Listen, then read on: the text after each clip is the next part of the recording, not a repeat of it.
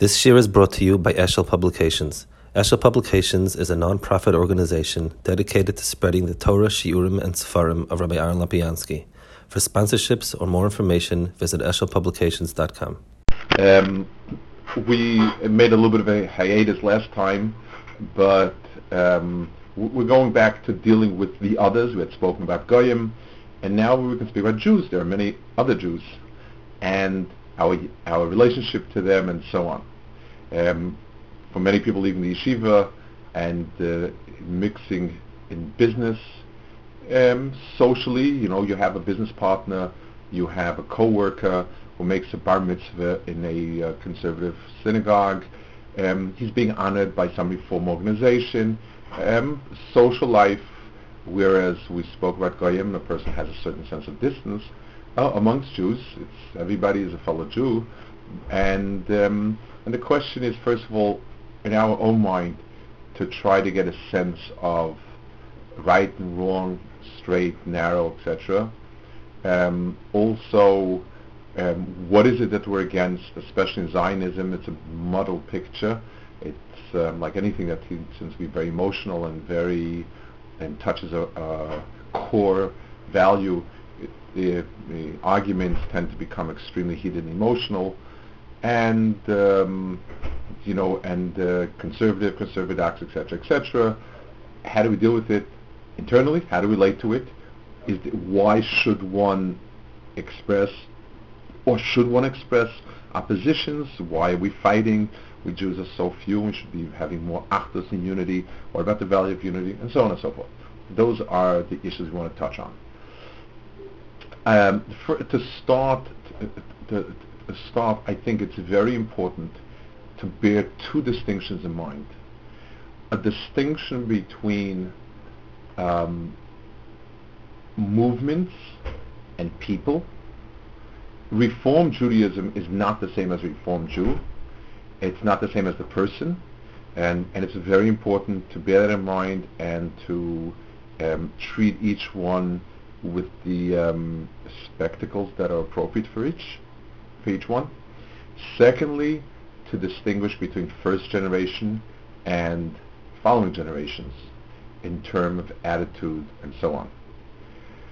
Let's start with something like reform and conservative. I do want to leave Zionism for later. We certainly won't be able to do it all today, but let's start with reform conservative. If we're to ask ourselves, how do we deal with someone who's not keeping mitzvahs? The answer is, it depends.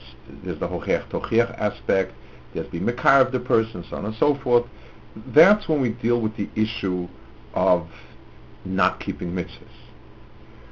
When a person espouses an ideology that carries within itself seeds that are destructive.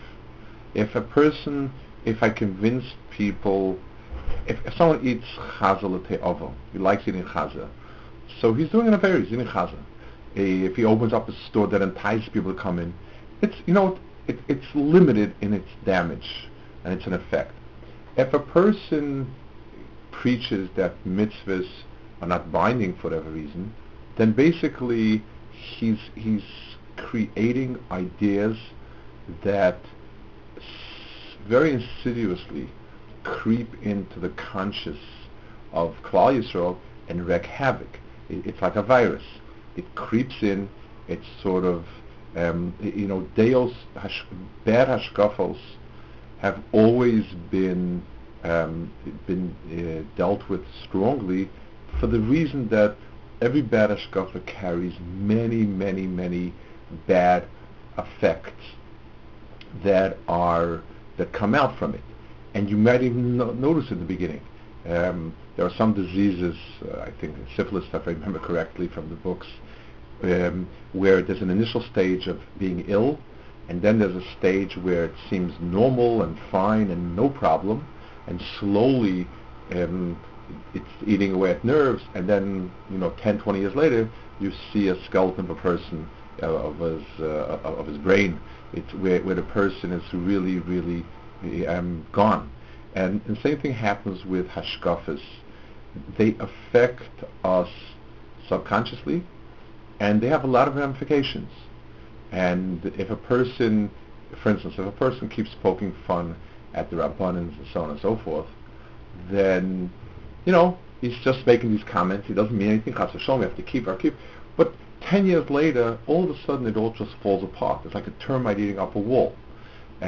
Because a person, he doesn't act every moment out of logic, but there's a general sense of things. And if enough worms have eaten through, and it's hollow, and then he's faced with a particularly difficult rabbanon, he's going to say, I don't know, heck with it. Why do we do these things anyway? It's just rabbis came along and said some of these things, and we don't need it, and so on and so forth. So they are so false ideologies in a lot of ways are a lot more dangerous. They insidiously destroy a person, and then everything collapses. They also they allow a person to feel good about what he's doing. If a person is a schmutzkopf, or if a person likes filth, so we say, listen, this person is a lowlife. But if he's a First Amendment advocate, if he's doing this name freedom of speech, if he's showing society its faults, if he's tired of the hypocrisy, and if this is what you think deep inside, then splash out on the front headlines, then the person is managed to get himself attached to Tov in a perverted way, and that becomes extremely dangerous as well. So I'm not a lowlife.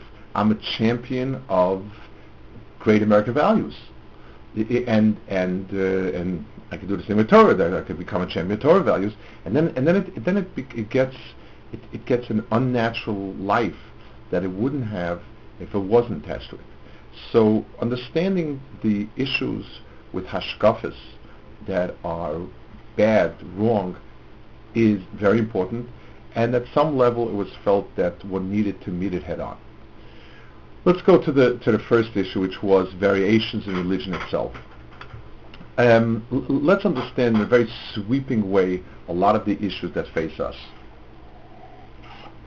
A little bit in the 17th century, mostly in the 18th century, the world transformed into a place that was less religiously inclined and a lot more rationally inclined.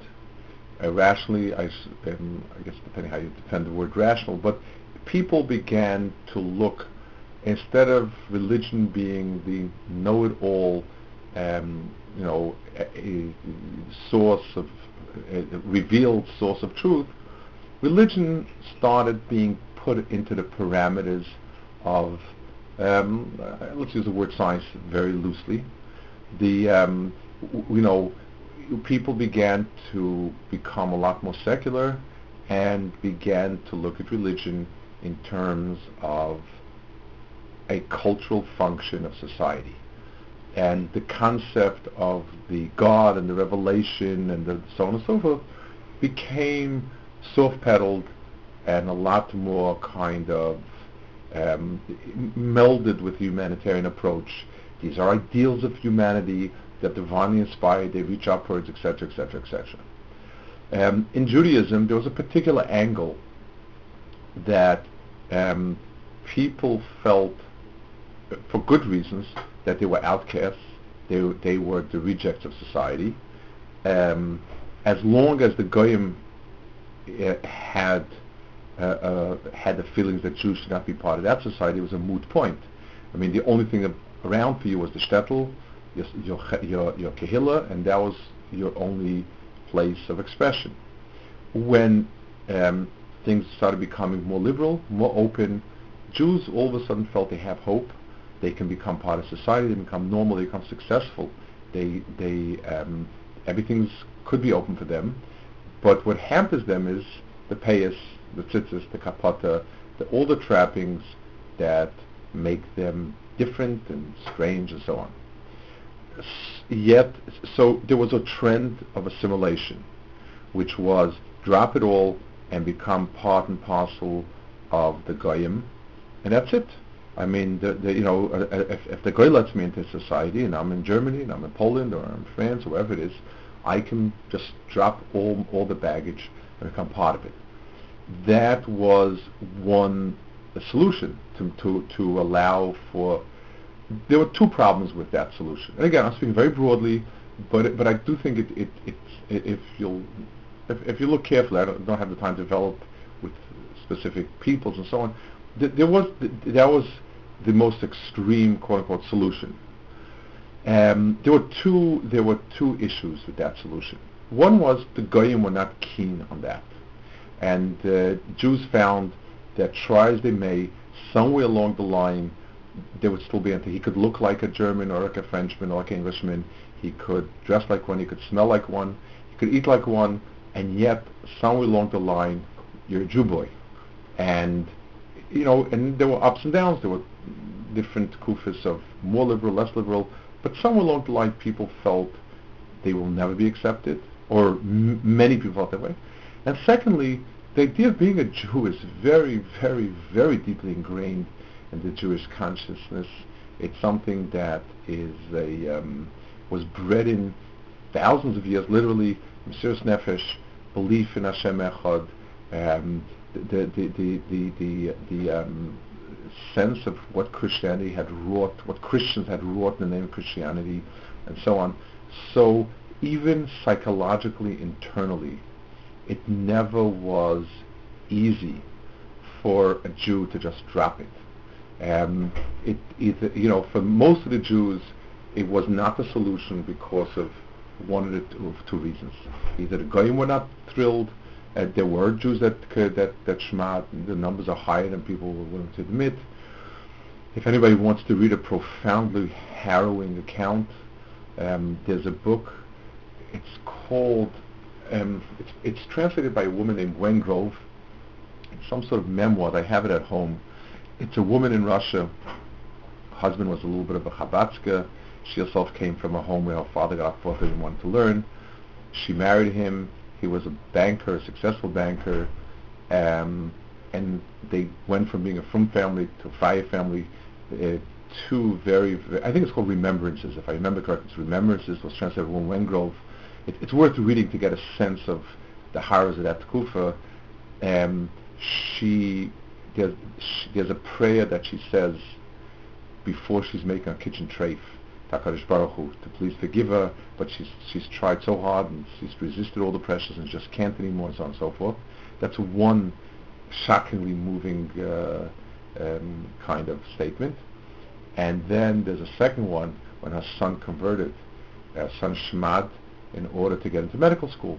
There was nobody who can get into medical school out of it. There was no other, and she also has a tefillah to HaKadosh Baruch Hu to forgive him, and she writes, how could anyone expect my son, who had so little positive experiences and learnings, to keep and not buckle under the pressures of that? And then in her old age she writes that she looks back and she really thinks the old ways are better, but they should have had more modernity, whatever it is. It's a very, but this was very common. This was very common. There was a lot more than one would like to admit. But for most Jews, they began to realize it's not the solution. And they began to look for solutions that will allow them to satisfy their Jewishness, the consciousness of being Jewish, to provide a sort of brotherhood that will help each other and protect each other from the Goyim, that one can still call himself Jewish, and yet not have the shame and the barriers that they would have. Those were a lot of the underlying issues. In many ways, it also, intellectually, he wanted to feel comfortable with what he was going to university and what he was practicing religion. One method was to reform the religion and to allow it to become both intellectually and practically compatible with what was going on. That was a very, very, that created the reform movement.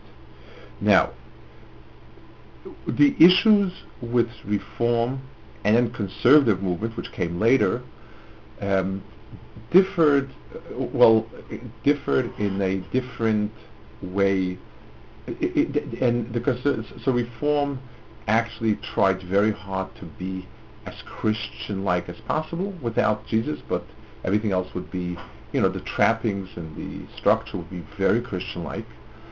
And Conservative felt very strongly they liked tradition, and they liked the traditional Jewish flavor, but depending on various degrees, did not pursue, chumrus, quote unquote, like keeping isurim and stuff like that. That was downplayed very much. So the positive service aspect of it was emphasized. It stuck to the traditional script as much as possible. It had a body of scholarship close to, in other words, research on Jewish studies was a very core part of it, as opposed to Reform, which it was minimal. That wasn't very important to it. To the conservative movement, it was, and so on. One of the problems we're going to have, and I think it's absolutely unnecessary, is because when we to talk about Reform conservatism, like how do you define it? Like everybody's looking for the Shulchan Aruch, and part of the problem is there is no Shulchan Aruch, so conservative can range from being almost to almost Reform or more Reform, and conservative is what conservative people want it to be, and so on. So and the truth is, for us, neither make a difference, and we'll see why. Now, there are differences between Orthodox Jews as well. When do we define differences as Elu Velu Divrei Chaim? When do we say, listen, maybe they're doing something wrong, but nobody's perfect, and I'm probably doing things that are wrong also? And when do we say out? And the answer is simple. The set of principles that it's built on. So, without going into, let's Hamidan al Shtayim. If we believe in a God in a very real way, the essence of the infinite perfection will, with a will, not just a picture, but a real being, and Torah min hashamayim, meaning this halachic structure A is binding, it's the morally binding on me, and the integrity of the halachic structure the way we have it. As long as those two pieces are in place, then the ideology is compatible. It may be right, yes? Once you bump into conservative people who say, yeah, we do all those things. Well, I mean, at the point, if a person believes it's binding, and he thinks though that today we can go and be mat to something, as long as there's room for an honest mistake, then he's probably a maimon. You get, it's a very fringe today, very, very fringe element in conservative movement that is like that. Most people, it's just meaningless. The general, again, the problem is, like I said before, I can't refer to any Sfarim. I mean, I do have one or two publications, but it's absolutely meaningless because that's not a Shulchan Aruch either. It's looking with Orthodox eyes at a conservative movement. The general feeling is Judaism contains itself many truths, but those truths are kind of nebulous, poetic truths. It's not, how many black dots on an esrog, possibly esrog type of thing. It's traditionally esrog should be clean and beautiful because it represents beauty. That's it. 2 dots on top, 2 dots on the bottom. It doesn't make a difference, and it's not the type of attitude. So as long as those pieces are generally in place, then it's part of that common structure. We may argue within that structure and say that you're wrong about this heter, or you're wrong about this chumrah, and the other person, and we may say he's wrong intellectually. We may say emotionally he's a kaldasi trying hard to get out of mitzvahs, or he's neurotic and is trying to take on mitzvahs. That's fine, but it's within the pale of the emes that we consider emes. The minute you take out that foundation, if there is no absolute Torah min hashamayim, then let's say conservative Judaism means nothing. It means whatever conservative congregations want it to be, whatever conservative rabbis want it to be. They tend to want it to be whatever is fashionable at the time to a certain group of people, same way like Reform does. You basically not only have defined it, the honest truth is, you've not only defined it out of Orthodox Judaism, but the truth is, in a real sense, you've defined it out of religion. In the sense that religion, philosophy is the truth and goodness as perceived by humans. Religion is as perceived by God and revealed to humans. That's the borderline to do. If it's what I understand that at the end of the day is Kovea, then it's a philosophy. If it's something that is revealed and imposed upon me, then it's a religion. So basically, even if the person keeps 99% of the mitzvahs, but the basis for it is because we've spent so many thousands of years doing this, it just is steeped with tradition and beauty, and we have to hold on to it. That sounds beautiful, but it's built on it's built on quicksand. There's a Gemara in Bava Basra that describes people going in a boat and they landed on a big fish that looked like an island. They built things on it and they built a fire, and then the fish started quivering and everything just flew off. It's built on. There's no bedrock on that. So today we feel tradition is very good. The congregation voted, and they feel innovation is good, and there's no way to apply the law to them. There's no way to apply them because the law is not absolute. It's like U.S. law. U.S. law is what the people in America feel is right. They can do it through representation, they can do it through a town hall meeting, they can do it through different ways, but at the end of the day, there's nothing absolute about it. So the big split is not the practices or lack of practices. If a person comes to a shul driving on Shabbos, if the attitude is one is not allowed to drive on Shabbos, but it takes a long time for a person to get to Shemir Shabbos, then that's within the pale of what's orthodoxy. If a person drives to Shul Shabbos and the attitude is better they should drive in the Shul to Shabbos because at least they have some aspects of Judaism, that is wrong. That's part of you've voted yourself, you've removed yourself from that pale of emes. So so if we ask ourselves what's wrong with conservative reform or anything, how do we distinguish between very modern Orthodox to very right-wing conservative? Again, particular people are different, but the end of the day is there something definite that has the right and has in fact imposed itself on me or not? If the answer is yes, then we have religion. And if you hold it's Moshe Rabbeinu with Torah from HaKadosh Baruch Hu, it's Jewish religion. And there's room for a lot of back and forth. If the answer is no, then no matter what you're doing and so on, the Rambam speaks about keeping Zayin Noach because Moshe Rabbeinu is mitzvah. Because if not, then the person is not keeping it b'Torah's right and wrong. He's keeping it because he likes it, because it's good, because it's fine. That is the basic. That's, I guess, the core line that we draw between Reform and Conservative. Now, what is our attitude towards the movement, towards the people, and so on? This is a very tough one, for a few reasons. Because, like we said before, you have to distinguish between between the ideology and the people. The ideology is wrong, dead wrong. It also is destructive. It's destroyed Klal Yisrael and what it stands for, because Klal Yisrael stands for Chesed and for goodness and for emes. It stands for 1,001 things. At the end of the day, it stands for Hashem and Torah. That's the core of it all.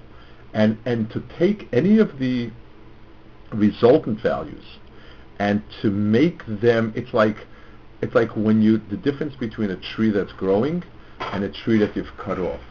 As soon as you cut off a tree, the tree no longer is. it doesn't make a difference that it's beautiful and full of flowers and everything's good. It's dead. It's a dead tree because the tree is no longer, it's dried out, it's gone, and that's it. There's nothing to the tree that is a tree anymore. If you have a small, thin little tree, but it's attached and it's rooted to the ground, then we still have room to call it a tree, and that's that. So we need to understand, as far as the movement goes and the ideology of it goes, we hold it to be absolutely wrong and so on. Now, the people, especially, and there's 2 points combined, especially since they are very, very, a lot of people are very good people. They mean well, they do well, they care, and many of them have, and especially the people in this generation have, and many generations, have been born that way. They know no better, and the conservative reform is an expression to them of their goodness, their tzara tov. I mean, it is not common for people to go every Shabbos to shul in reform and conservative movement, and a person who does do it is genuinely doing something that is positive. We may understand to be wrong, but understand the person. Most people who have any connection with Judaism, it's coming from a Yetzer Tov. And you are stuck. You have leaders today of the Reform Conservative movement that are fine people, good human beings. You have many that are not, but you have many that are. And Sheker Nachavasenu. This is what they grew up with. This is what they have, and one is going to struggle between understanding a person needs to be honest. I can say this is a very good person, a person who cares, a person sincere. Unfortunately, the goods that he's delivering are terrible. It's not his fault, but I want to distinguish between the two. There was also a very important distinction between the first generations and this now, and let's explain this difference. Once upon a time, there was a tremendous battle over the future of Orthodox Judaism. Once upon a time, I'm talking about, I can still remember it vaguely, like in the 50s. I can't remember that, but sort of as it was coming to the 60s, everything was going downhill, and the worst problem was conservative Judaism was perceived as a modern variation of Orthodoxy, because it was coming as an opposition to reform, because many synagogues kind of just lowered the mechitza and so on. They introduced 1 or 2 changes. It was seen as a b'di'evet type of okay Judaism, and there was a very strong need to delineate the difference and to say this is not it. And that's why there was a lot of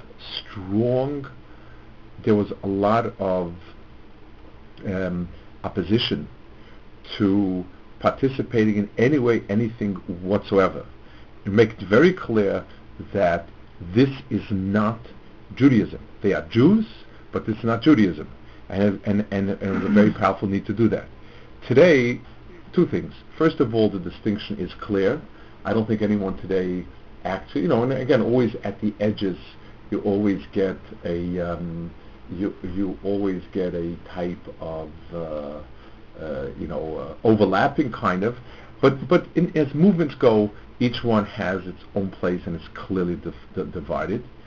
Secondly, there's also the lines are not blurred, and we're not, Baruch Hashem, fighting for our lives anymore. The idea of teaching in a conservative Talmud Torah and so on and so forth, at one time it would have been seen as recognition of as a tacit recognition of the legitimacy. Today, it's not seen as that anymore, and therefore it has a lot of potential for kiruv. In the old days, the damage of an implied recognition, where people would say, yeah, there's a Rebbe in Torah in the morning and in Har Shalom in the afternoon, would have in many people's minds said it's kind of two versions of the same. And that's why there was a very strong, a generation after ago, there was a very strong Gedarim about participation and so on. And in these are the halachas that are very specific. Each place, each setting, each situation is different, but I'm explaining why there is a difference even in terms of that. How to deal with working together on issues. So the more Haredi wing was against any connections whatsoever, and they were memayit participation federations and things like that, because there was a tacit understanding that there are four legitimate branches of Judaism, and we work together as four branches. Rav Soloveitchik made a very clear distinction. He was very against religious association. So, for instance, a board of rabbis, which was common in many communities, where you would have a board of rabbis from all denominations. That Rav Soloveitchik was very sharply against, for the reason that the fact that you're recognizing it as a rabbinic entity is a legitimacy for its religious aspects, but working together on social programs such as old age homes, nursing homes, etc., he was for it. He felt, as Jews we work together, as religious beliefs there's a very sharp division, and that did become a very sharp thing about belonging to board of rabbis and things like that. It still is actually an issue in some places, but most places, again, it's sorted itself out. Most Orthodox Rabbanim don't belong, not expected to belong, and so on. And the idea of joining with conservative reform congregations, so it's one thing a person goes to teach in a Talmud Torah that's conservative reform. We understand that at least there's a hashpah, even if you're not free to teach everything that you wanted to teach, but it's a hashpah that there's somebody there with a yarmulke who says, yes, I happen to keep all the mitzvahs they were, you ask your rabbi what to do, and so on. There's positive value to it. For congregations to have mixed programs, such as learning together, where the implication is we're equals. You have what to teach us, we have what to teach you. In a certain sense, if you're intellectually honest, then you basically are you've chopped down the tree that you're sitting on. If you believe that Judaism is about what you think it to be, then everybody has what to offer.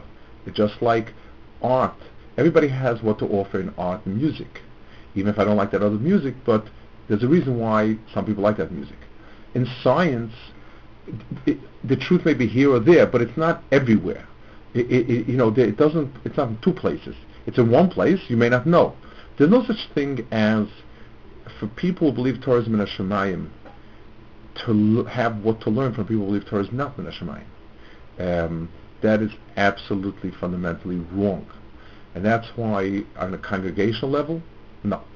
On a personal level, l'fia inyan, yes. And also understanding that even though the first generation had a certain element of lahachis, the first generation knew better and turned against it, and that's why the attitude was that they're Rishayim. Today, it's been many generations, and the general attitude is that if a person grows up where it's clear that there's no Torah min hashamayim, that God is a sort of a poetic metaphor for all that is good in the Bria, and he's as he exists like Santa Claus exists, then you can't fault a person as a Russia. He's wrong, and one may say he's wrong, but he's not a Russia. This way he's brought up, and it's very hard to get out from what one's brought up. There's one more issue I guess, in understanding and in terms of Ashkafa and informed serving. The argument may be made that for many people, they were able to hold on to it, and this kept their Judaism going.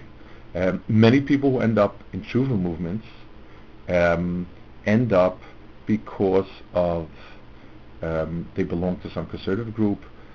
They got Hebrew education. They got some values there, and then they start asking questions and end up going to frum places. Quite a few of the people who ended up becoming frum had been active in conservative movement in some way or other. Isn't that a riot that it's better than nothing?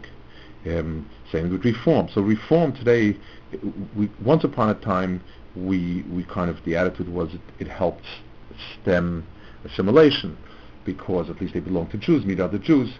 Today, that's obviously, that doesn't exist anymore. They basically are wide open. But still, some people hold on to it, and it is a way to meet other Jewish people, and they do contribute money to good causes and so on.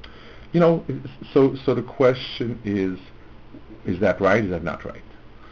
There are 2 points to remember about it.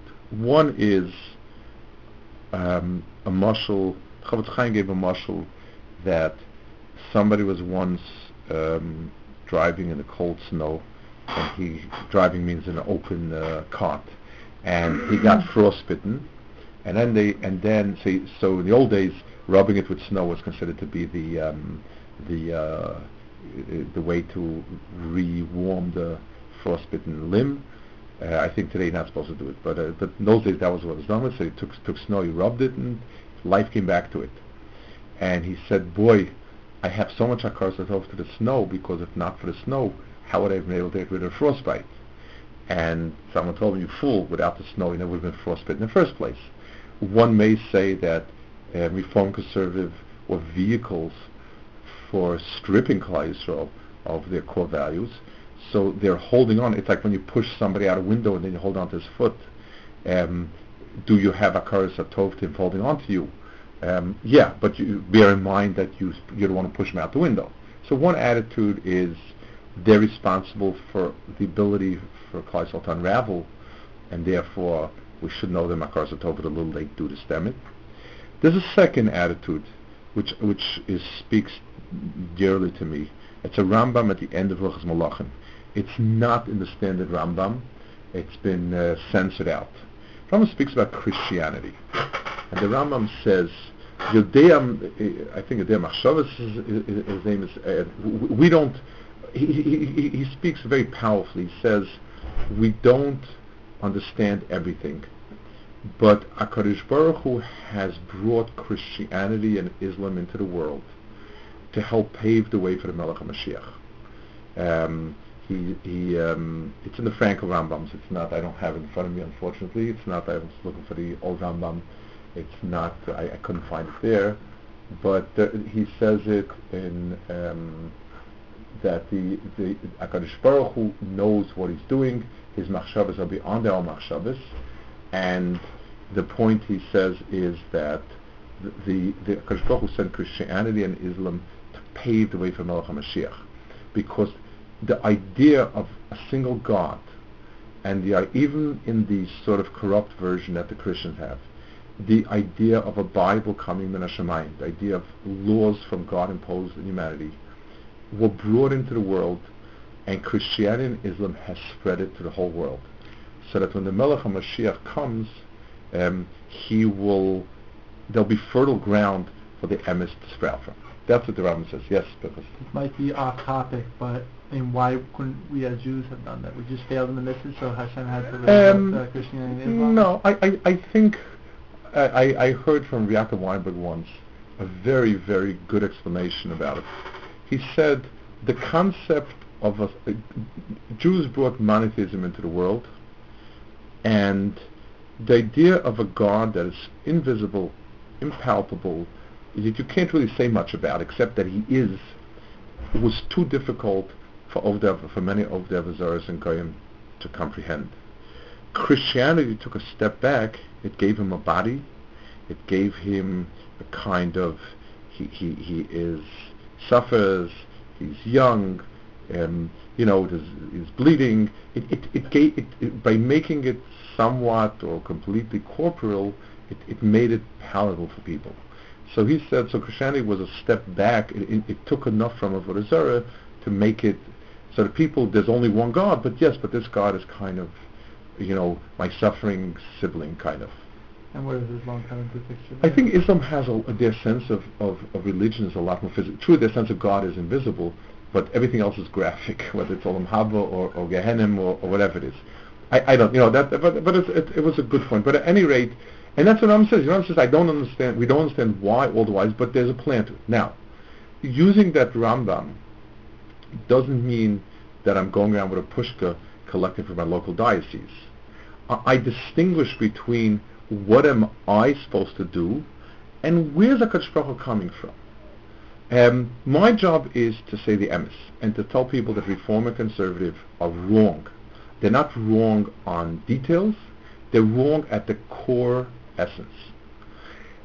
Is it a vehicle for holding on to people? Very possibly. But there was a fellow in Or Sameach, he was a guest by us many times, and once I got around to asking him how he got to Yisrael, he told me actually he was Christian. And then I kind of looked a little shocked and said, well, no, I'm Jewish, but I had converted to Christianity for 2 years in college, and then I became Jewish again. And I was stunned. I said, why, what, when? Well, he said he went to Berkeley University, and he was doing engineering, I think, and in his second or third year in college, he began to recognize that there must be a creator in the world. And, I quote him, I knew that we as Jews don't believe in that, so I looked for the religion that would be closest home that believed in a God and a creator, and he found Christianity. I asked him, why'd you leave after 2 years? He said, they were very nice people, the Christians, very sweet people, but he said they were simpletons. And I couldn't bear a religion that was just built on very simple people and simple ideas. That was his description of it. So now, Christianity was for him a vehicle to get to Yiddishkeit. But, that's Hashem's way of doing it. There's a concept in Kabbalah language that sometimes HaKadosh Baruch Hu gives panim al panim, and sometimes acher al panim, acher al acher. It's like Moshe Ma'adav Adayma. If when you give somebody tzedakah or food or whatever it is, face to face, you reach out to him. You want the person. Here it is, come in. Sometimes you have to give, but you don't want anything to do with it because you don't like the person. So you sort of throw it behind, like you don't look at the person, just toss him a sandwich and say, here's a sandwich, eat, and leave me alone. Unfortunately, we have anhaga where a lot of our necessities come through these things. It's a tragedy, but that's the way it is. So a case might be made that a conservative center might be beneficial to holding on to community, even reform, but it doesn't. So we recognize those as the drachim that Hashem functions in, and HaKadosh Baruch Hu knows why it has to do it that way. We have to go with the emes. So bottom line is, when we come in contact with conservative reform and so on people, and again, I'm not passing. I think people need to have a rub that they can ask these shilos, because there's no hard and fast shulchan aruch. A tshuva from 50 years ago may not apply today. A situation in Muncie may not apply in Burlington, Vermont. L'kula u'l'chumra. I know a rav who had a situation where he needed to associate with reform and conservative for a certain issue. The rav is a very chashuv person, and he went to ask the stipler. The stipler told him, don't ask me that shaila, don't ask it in Yerushalayim, and not even Brooklyn, because your town is not Bnei Brak, it's not Yerushalayim, and it's not even Brooklyn, it's your town. You need to make that decision. You're an Erlich person, you have responsibility for the town, you have to make that decision. Those decisions are very individual, and a person needs to have an adam, a person that he can ask a shayla like that. But in the klal, the klal is, we recognize those movements as being inherently false. It's not a question of doing more mitzvahs, less mitzvahs, but it's built on a yesod that is sheker. We understand that the people who founded it, who started it, we can label as being Rishayim. The people who are mamshich, we shy away from that. because that's the attitudes they grew up with, and minhag avosem b'yadayim, like the Gemara says about minim. We, in our relationship on a personal level, we can recognize the very, very good people. Some yes, some not, but the goodness in a person. They mean extremely well in their moral or religious behavior. We keep, for instance, going to some sort of function in a conservative reform center that is a not religious function, more makel, to daven with a minyan, to daven those places, no, because it's a tacit recognition of basically this is another form of davening, much, much better than Yechidus. Not a question in my mind. Sometimes there are family issues. The whole family is going to go crazy if you don't come to the bar mitzvah. Fine. That's the type of thing you need to discuss with the Adam Chashav that knows the family situation. Like Machriya. I've told people, again, every case is different, but to daven Yechidus and to come there for the ceremony, there are different ways, but certainly the line is very sharp between anything that will recognize their religious functions as valid versus them as people, versus Jews, versus communal needs, and so on. Each place has its own maradas, each place has its own mitzias, and everyone has to function on his own. We can look and honestly say that it has helped in some cases. I don't believe in denying the truth, but the fact that it's helped in some cases doesn't validate it. A, they may have caused the problems, and B, HaKadosh Baruch Hu has his way of doing things, and our job is to stick with the emes. Okay.